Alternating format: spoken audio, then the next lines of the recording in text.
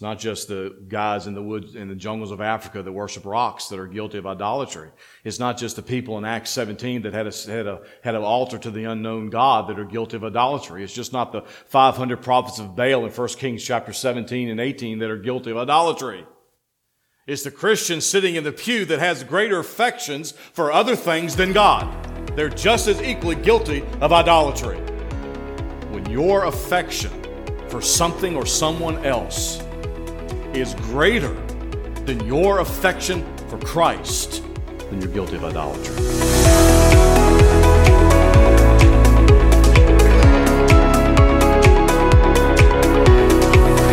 This is the Divine Truth Podcast, a ministry of Emmanuel Baptist Church in beautiful Central Virginia. This podcast is for the purpose of teaching God's people through the verse-by-verse exposition live from the pulpit of Emmanuel Baptist Church. We pray that the Word of God richly blesses you as you hear it proclaimed.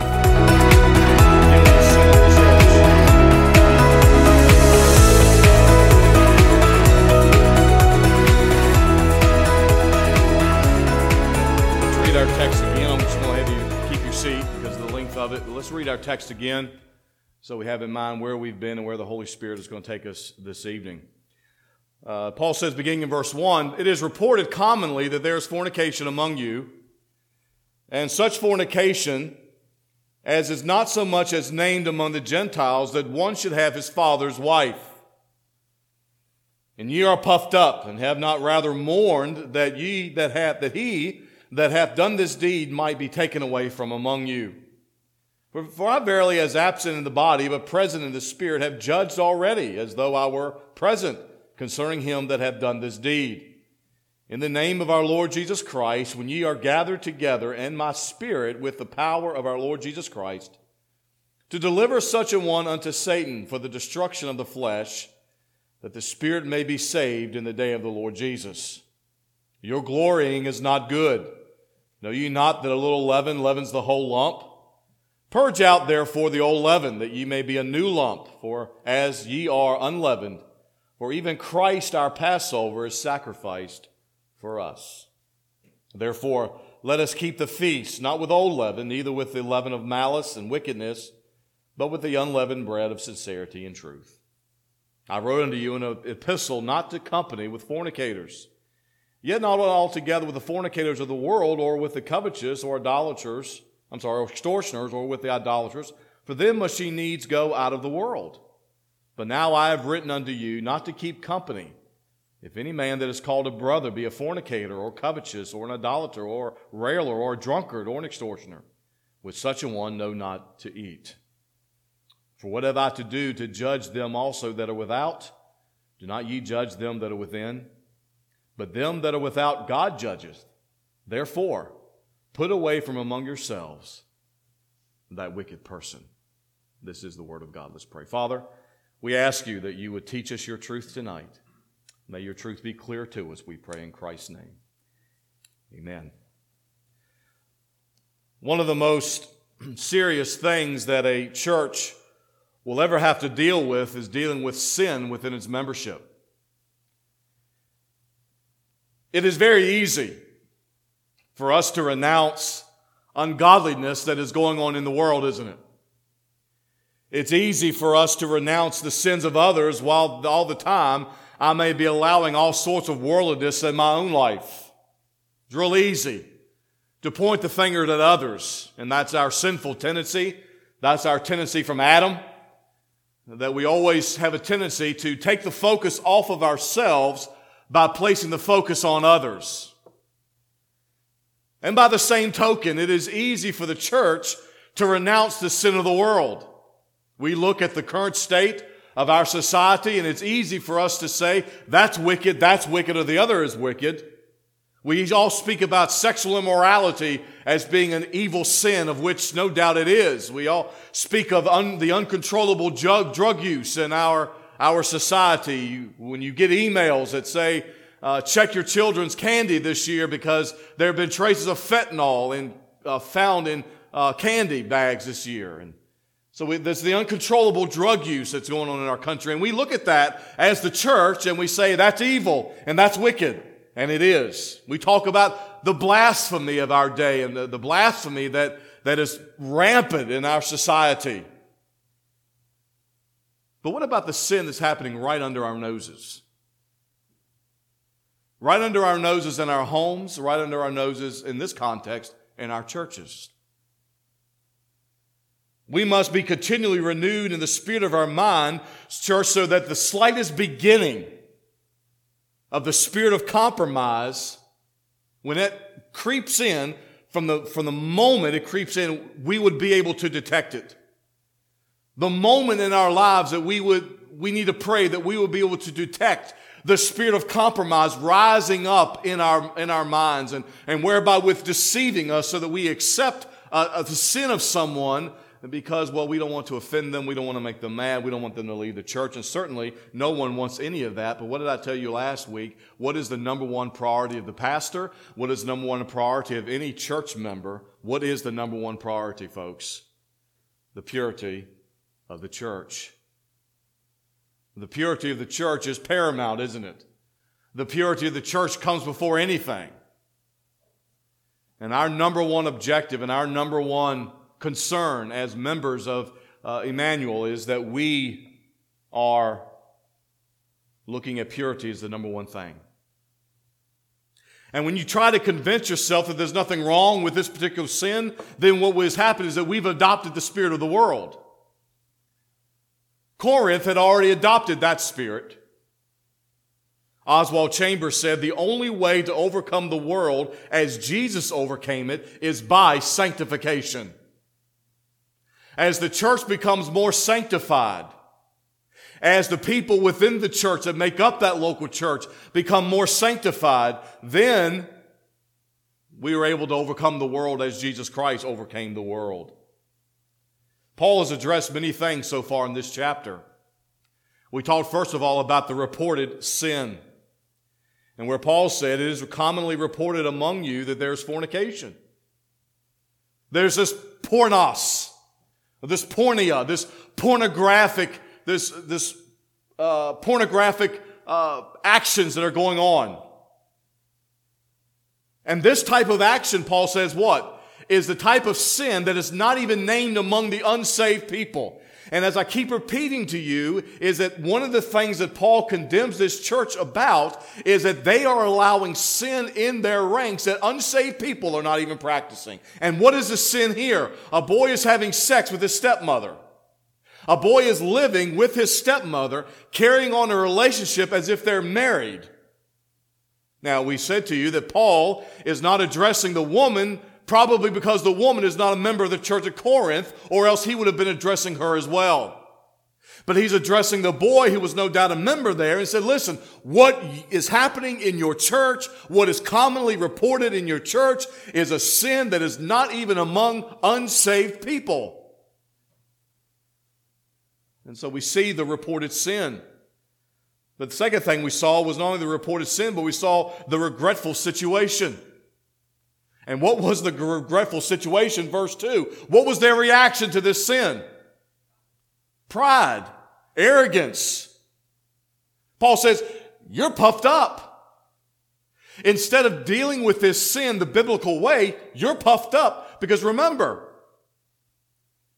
Jesus Christ had already covered this, hadn't he? Jesus Christ covered church discipline in Matthew chapter 18, verses 15 to 17. So this would not have been anything new to them. And so Paul says your reaction, the regretful situation that you're in is that you're puffed up. Instead of mourning that the person that has done this deed should be taken away from you. And then number 3, we saw the revered solution. What was Paul's solution? Verses 3 through 5. Well, in a nutshell, Paul's revered solution would be you deliver that one to Satan.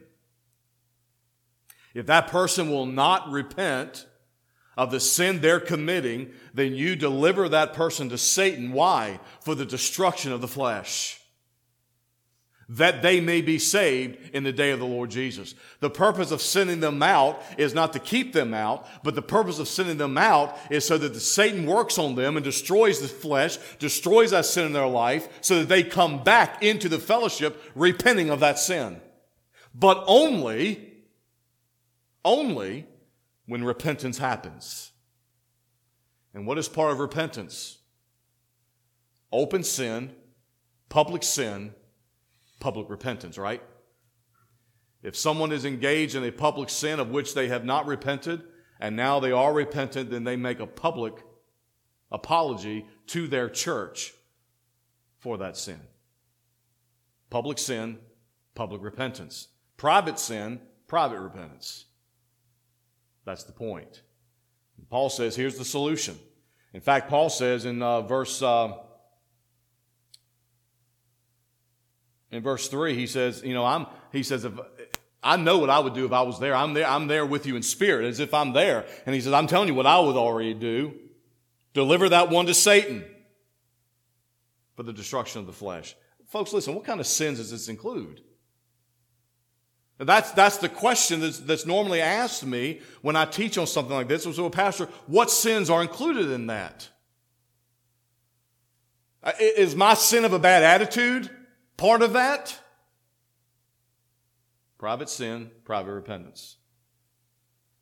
Paul lists the sins that I think are, at least some of the sins are included in this, and we're not going to go there right now, but just to give those to you, kind of an idea. Paul lists in verses 10 and verse 11 the sins that are actually included in this list, and they are, of course, fornicators, there's covetousness, they are thieves, drunkards, are all those people that make up this list of public sins, public repentance. And Paul says here's the solution. If that person will not repent of the sin, then you deliver that person to Satan. And it needs to be clearly understood that this is not done unlovingly.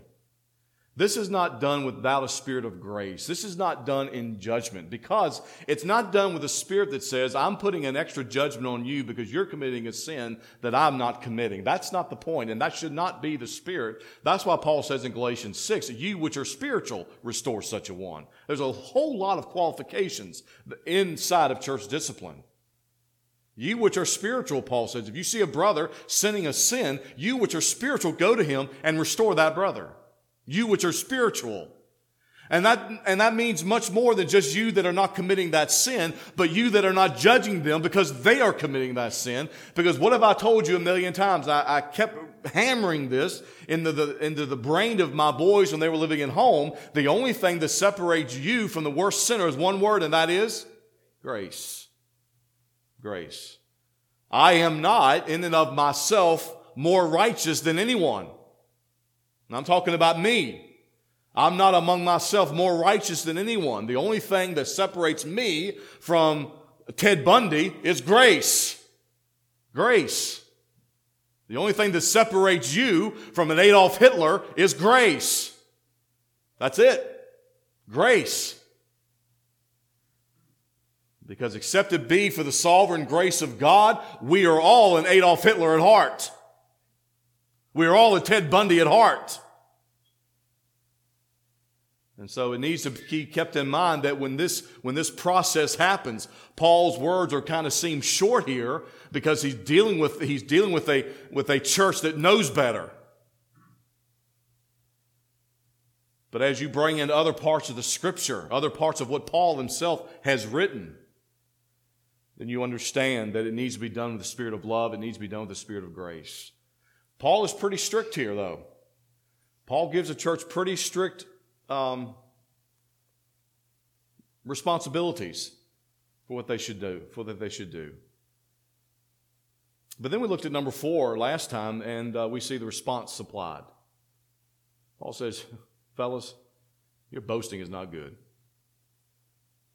Your boasting is not good. Know ye not, verse 6, that a little leaven leaveneth the whole lump? Remember we said to you last week, you've probably heard most of your Christian life that in the Word of God, leaven is a picture of sin. And we said to you last week that's not necessarily the case. because of the 13 times that the word leaven is used in the New Testament, one of those times, because it's actually done twice, but one is a parallel passage, so one of those times it's used in a positive way. And so is leaven used as a picture of sin? Yes, it is used as a picture of sin, but it's also used in a positive way in Matthew 16:33 or Matthew 15:33. And so what we do is we say leaven, instead of being used directly as a measure, a picture of sin all the time, what have we said that leaven is better used for? As a picture of what? Influence. Influence. Influence, whether it be for good or whether it be for bad. Here it's bad. There's one time in the New Testament where leaven is used as a reference to good influence, talking about the spreading of the gospel in the kingdom. But in most places, it is used in the New Testament as in a negative sense, but it's all used in the sense of influence. What is your influence? And Paul says, listen, church, purge out, therefore, the old leaven.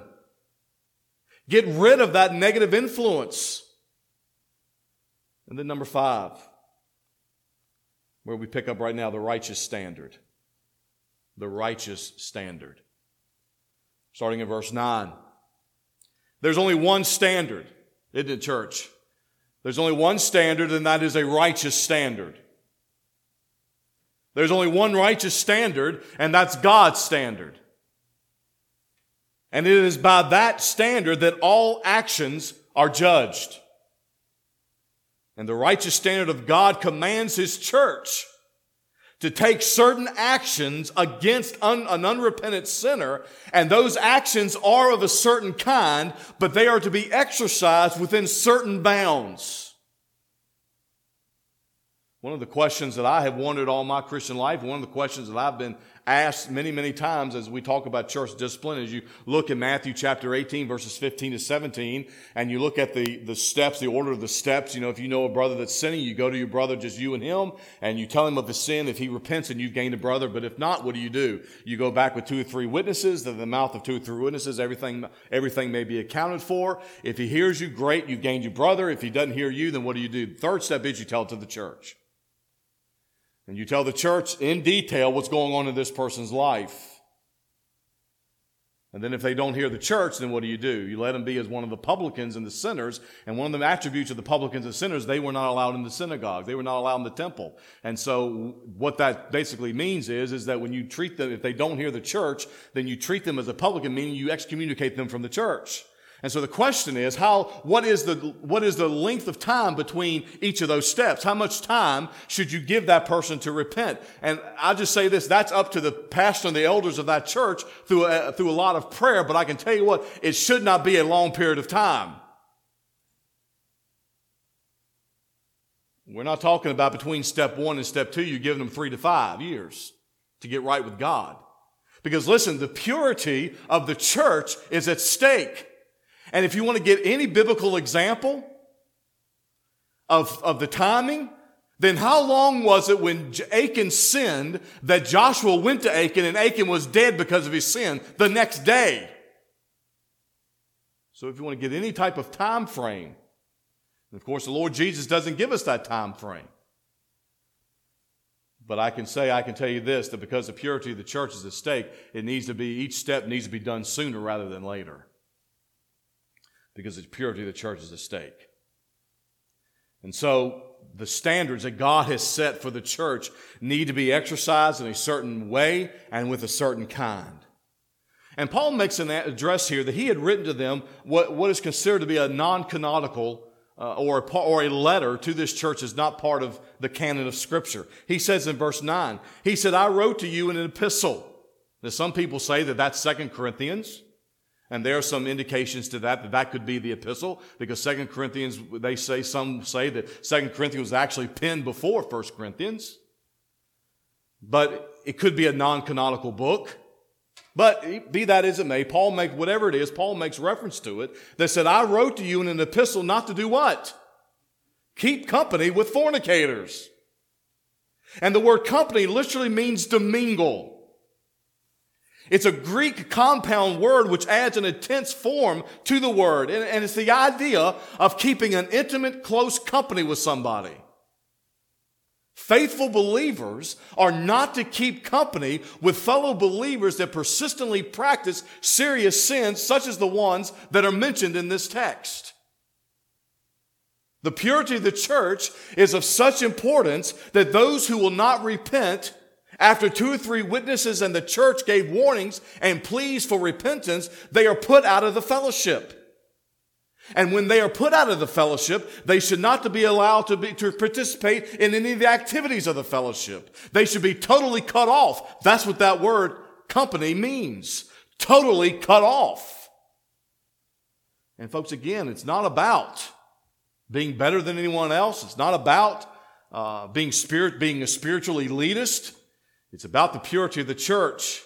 And that includes individual and corporate fellowship with other Christians. I've never quite understood, and I'll be totally frank with you, I've never quite understood why Christians constantly keep company with other Christians that have tried to tear up churches. They tried to destroy pastors. They tried to destroy churches. And when they failed, they left that church. But people at that church still maintain the same relationship with them. I've never understood that. And that certainly isn't scriptural. Now, Paul is talking about fornication here, but he adds to the list in verses 10 and 11 of people that if they're practicing these things, you should not keep company with them. You should not mingle with them. You should not have an intimate corporate fellowship with them. And the problem is that when someone is refusing to repent and they're removed from the church, and then some Christians try to maintain some kind of fellowship with them, it really does undermine what the Lord is trying to do in that unrepentant sinner's life. And then the next step, if someone keeps company with someone that has been removed from the church, the next step is empathy for the sinner. You begin to feel sorry for what happened to this unrepentant sinning brother or sister that was removed from the church. Well, the pastor was kind of hard. Yeah, the elders of the church did kind of overreact a little bit. And then the next step is a critical spirit concerning what the Lord and the church is trying to do. And the next thing you know, you're out of fellowship with the Lord. Because what's the Bible say? Make no fellowship with an evil man or angry person, lest you do what? Learn his ways and get a snare to your soul. Be not deceived. Evil communications do what? Corrupt good manners. And before you realize it, you've got a negative spirit toward the church and toward the elders. And so what does Paul say do? Break those ties altogether. Break those ties altogether. The Greek word company is used a total of 3 times in the New Testament, twice in this chapter and once in another letter by Paul, 2 Thessalonians chapter 3 and verse 14.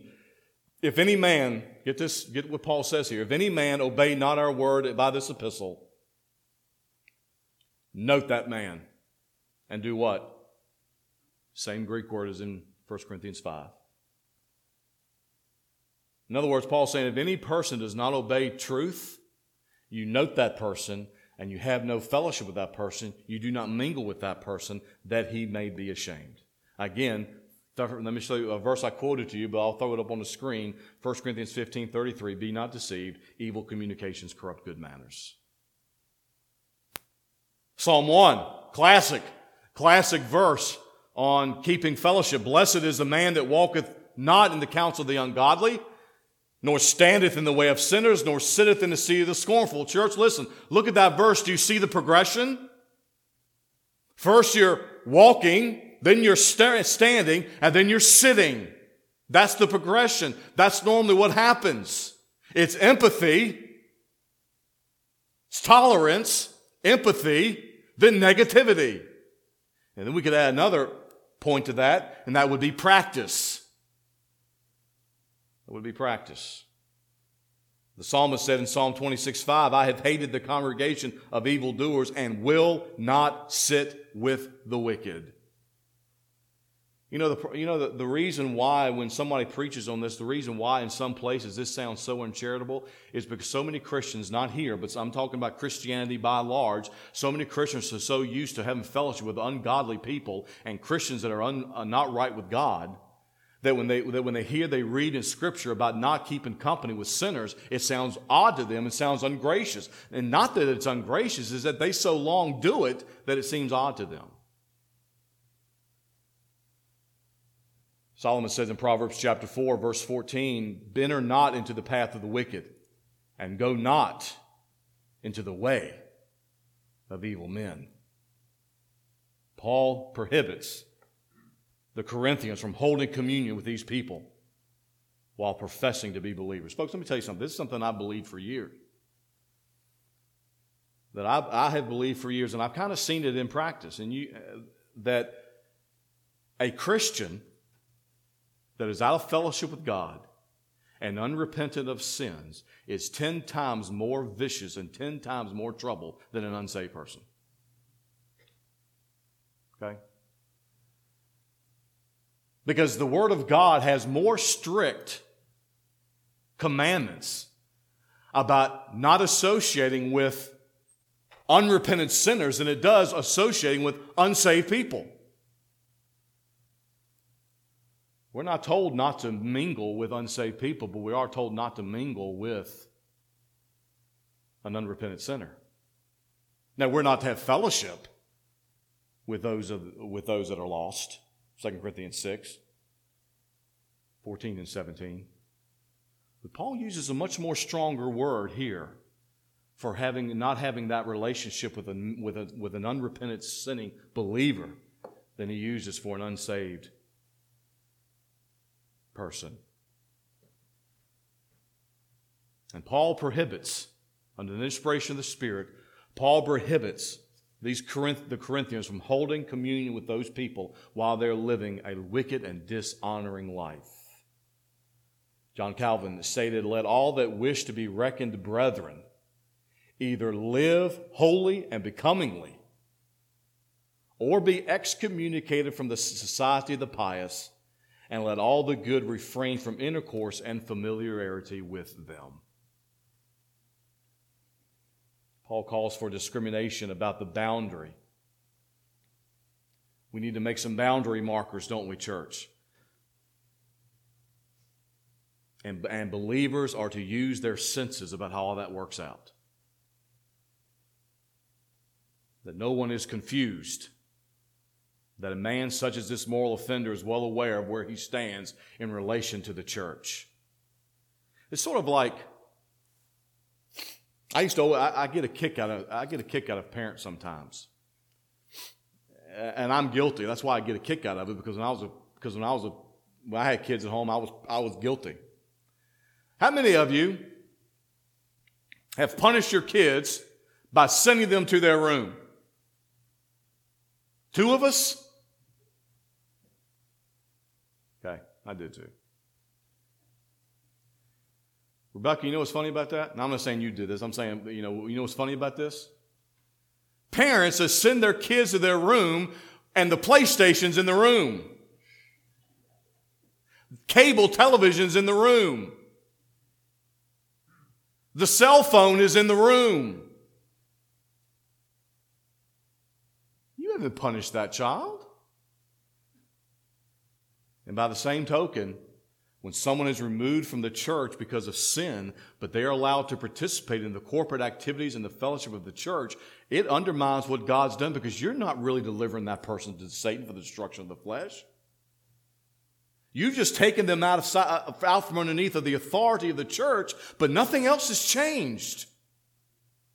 And that's why Paul is very clear that we need to set these boundary markers, so that they are not confused of what's actually happening. You are gone. You are excommunicated from this church. You are hindering the purity of this church. Because listen, folks, we need to keep in mind that by their continual unrepentant sin, they've not only showed an uncaring spirit for the Lord, they've also shown an uncaring spirit for the church.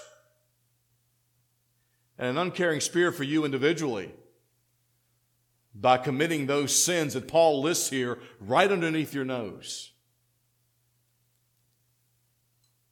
Because the actions of this immoral man will contradict everything the church teaches. And if he is allowed to remain in the fellowship, the Christian church can no longer call themselves Christian.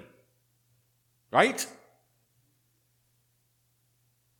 We allow people that are continually living in unrepentant sin to remain. We're no longer a church. We're no longer a church.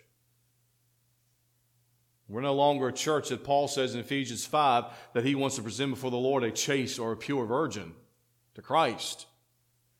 Because we need to keep in mind that's the purpose of the church. That's what Paul said he wants to present to the Lord, a church without spot or wrinkle or any such thing, that is pure and that is chaste. But that's what Paul says in verse 10. There was a little confusion going on in the people of Corinth, and it may have been a purposeful confusion, it may have been accidental, but Paul says again, I wrote unto you an epistle not to mingle, not to have that intimate relationship with fornicators. Look, so it says in verse 10, yet not altogether with the fornicators of this world, or with the covetous, or extortioners, or with idolaters, for then ye must needs go out of the world. You see what Paul's saying? John Wesley said this, God knows nothing about solitary religion. God knows nothing about solitary religion. And the Corinthians had misinterpreted Paul's previous advice about them associating with immoral people. Because it is impossible that, it is possible, rather than put it that way, it is possible that their misinterpretation of Paul led them not to deal with the sinner. Because they would have thought that it was impossible to remove themselves from all sinners or all fornicators, so they'll do nothing about the one that's in their church. Paul is giving an unreasonable request, right? Paul is giving an unreasonable command. He's expecting us to remove ourselves from every fornicator in the world. Well, that's impossible. So we're not going to deal with this one either, because what he's asking us, it's impossible. It's unreasonable. But Paul's clear. He says, I'm not talking about those fornicators that are of the world. I'm not telling you to disassociate with them, because the only way that you would be able to disassociate with them was why? You'd have to move to another planet. You better hope there's some living organisms on Mars, because if you're going to disassociate with every fornicator in the world as if they interpreted Paul's writings, then that's where you're going to have to go. You have to go to a place where you're living by yourself. That's the point. And their treatment of the unsaved in the world may have indicated their spiritual arrogance. Remember, church, we're to be witnesses to the world, aren't we? We are not to be conformed, Romans chapter 12 and verse 2. We are not to be conformed to the world, but we're to be what? Transformed. Romans 12:2. Be not conformed to this world, but be ye transformed by the renewing of your mind, that you may prove what is that good and acceptable and perfect will of God. We must be in the world, folks, and have contact with them, don't we? Otherwise, we'll never be able to evangelize them. John 17:15, Jesus said in his high priestly prayer, I pray not that thou shouldest take them out of the world, but do what? Keep them from the evil. Keep them from the evil. In verse 18, as thou hast sent me into the world, even so I also send them into the world. So it's not a break of a relationship to the world. Paul says, no, verse 10, verse 11, you're misinterpreting what I've said. That's not what I'm saying. Because then you'd have to leave the world. You'd have to go to another world. But while you are in the world, you're not to be of the world. Philippians chapter 2, verse 15, that ye may be what, church? Blameless and harmless, sons of God without rebuke, in the midst of a crooked and perverse nation, among whom ye shine as lights in the world. So Paul mentions some sins here. And Paul says, yet not altogether with the fornicators of the world, or with the covetous, or extortioners, or with the idolaters. Now we know from previous studies what Paul means by fornicators. Pornos is a Greek word, and it includes all kinds of sexual sins, heterosexual sins, homosexual sins, the sin of lesbianism, the sin of bestiality, all type of sexual sins are engulfed in this one word, pornos. And Paul says you're not to keep company with one who is an unrepented sinner, unrepented Christian who is involved in sexual sin. It really worries me, church, and it really concerns me when I see people that are members of churches, and I look at Facebook and I see I know what people are doing in their lives. In fact, I know a young man right now that I know fairly well. He's a member of a church somewhere else, but he is the father of 2 children with a woman that's not his wife. And it concerns me when he's allowed to be a member of a church. It concerns me at the level of purity of that church. And again, folks, we need to keep in mind, it's not that any one church who practices church discipline is better than the other. It's one word, and that's what? Grace. You always remember that. Always remember grace. That's the only difference. No difference between you and anyone else but grace. And it's not your grace, is it? It's not my grace. It's sovereign grace given by God. And if it wouldn't have been for that grace, I hate to imagine where I'd be. Probably wouldn't be standing where I am tonight. And you wouldn't be sitting where you are tonight. And so it's not about being judgmental. It's about the church being pure. And Paul says, listen, I'm not telling you that you should not keep company with every fornicator that's in the world. And he's talking about a sexually immoral person. And then he says covetous. What is covetous? That's literally somebody that always wants more. Always wants more. And usually they want what somebody else has. And the characteristic of covetousness is that they want what somebody else has, and they'll do anything to get it. And the covetousness is, of course, condemned by the commandments. In the Exodus chapter 20, verse 17, the Bible says, thou shalt not what? Covet. And then gets a whole list of things you're not supposed to covet. From maid service to man service, and you're not supposed to covet your neighbor's wife. And of course, if you look in the New Testament, that type of coveting also comes under the sin of adultery. If anyone looks upon a woman and lusts after her in his heart, he's guilty of adultery. And so fornicators and covetous are on the list of public sins that require public repentance. And extortioners. Extortioners. What is an extortioner? Well, that's pretty easy. It's a thief. It's a thief.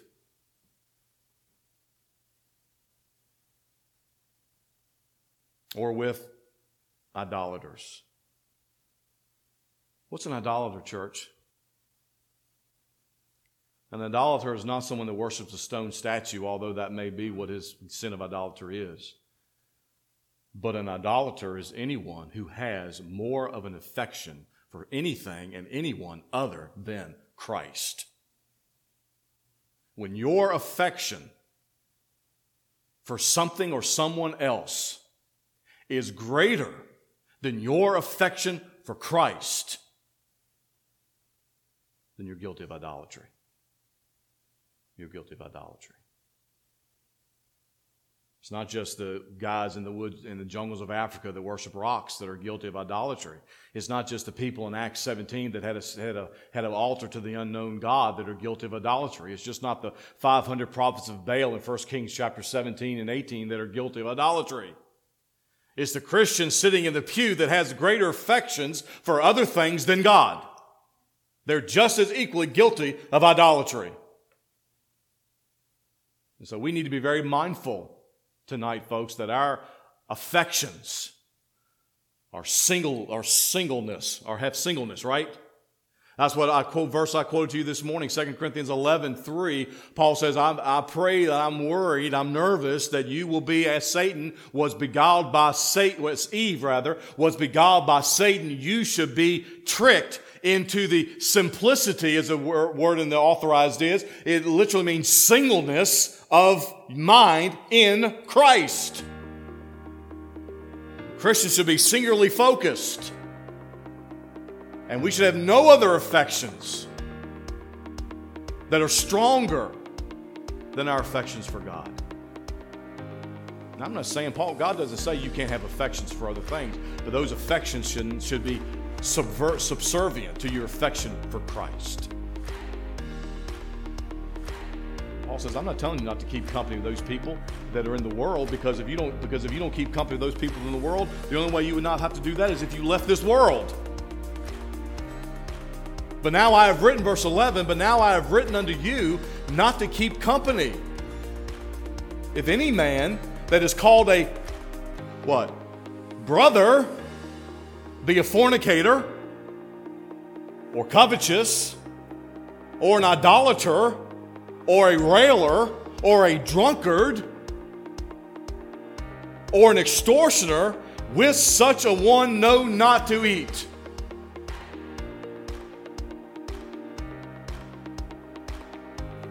And Paul adds a couple there to that list, doesn't he? He adds railer and a drunkard.